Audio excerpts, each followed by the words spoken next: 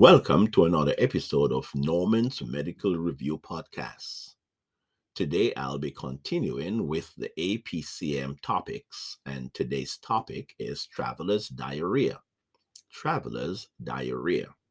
Traveler's diarrhea is the most common illness in persons traveling from areas that have resources to areas that have limited resources. The most common infectious cause of fever in returning travelers are malaria, diarrhea, and dengue. Bacteria causes 80% of travelers' diarrhea. Enterotoxigenic E. coli, Shigella species, and Campylobacter jejuni are the most common pathogens. Diarrhea may develop within 2 to 10 days of exposure.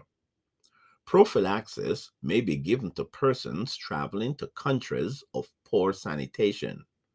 Prophylaxis is started on arrival and continues 1 to 2 days after leaving. Ciprofloxacin, rifaximin, and rifaximin are recommended.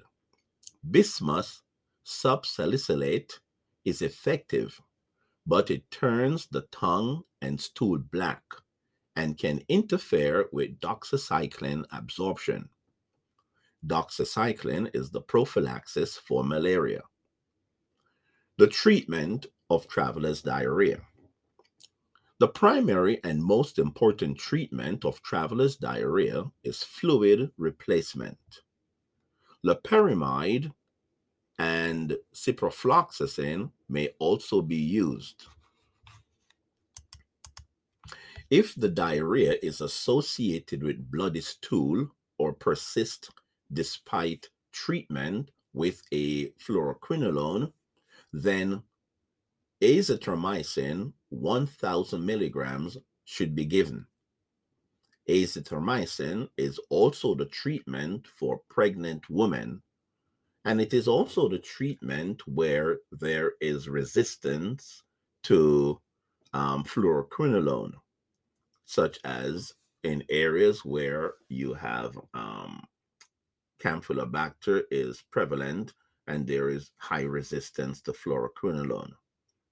Well, this brings us to the short review on traveler's diarrhea. Continue to push yourself. Hard work pays off. Remember, your brain is a fertile field. Be careful what you plant in it. Good night.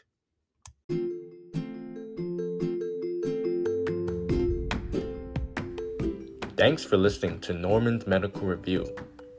Follow us on Spotify, Anchor, Google Podcasts, and if you're on Apple Podcasts, hit the plus button on the top. Stay tuned for the next episode. Remember to listen and study well. Take care.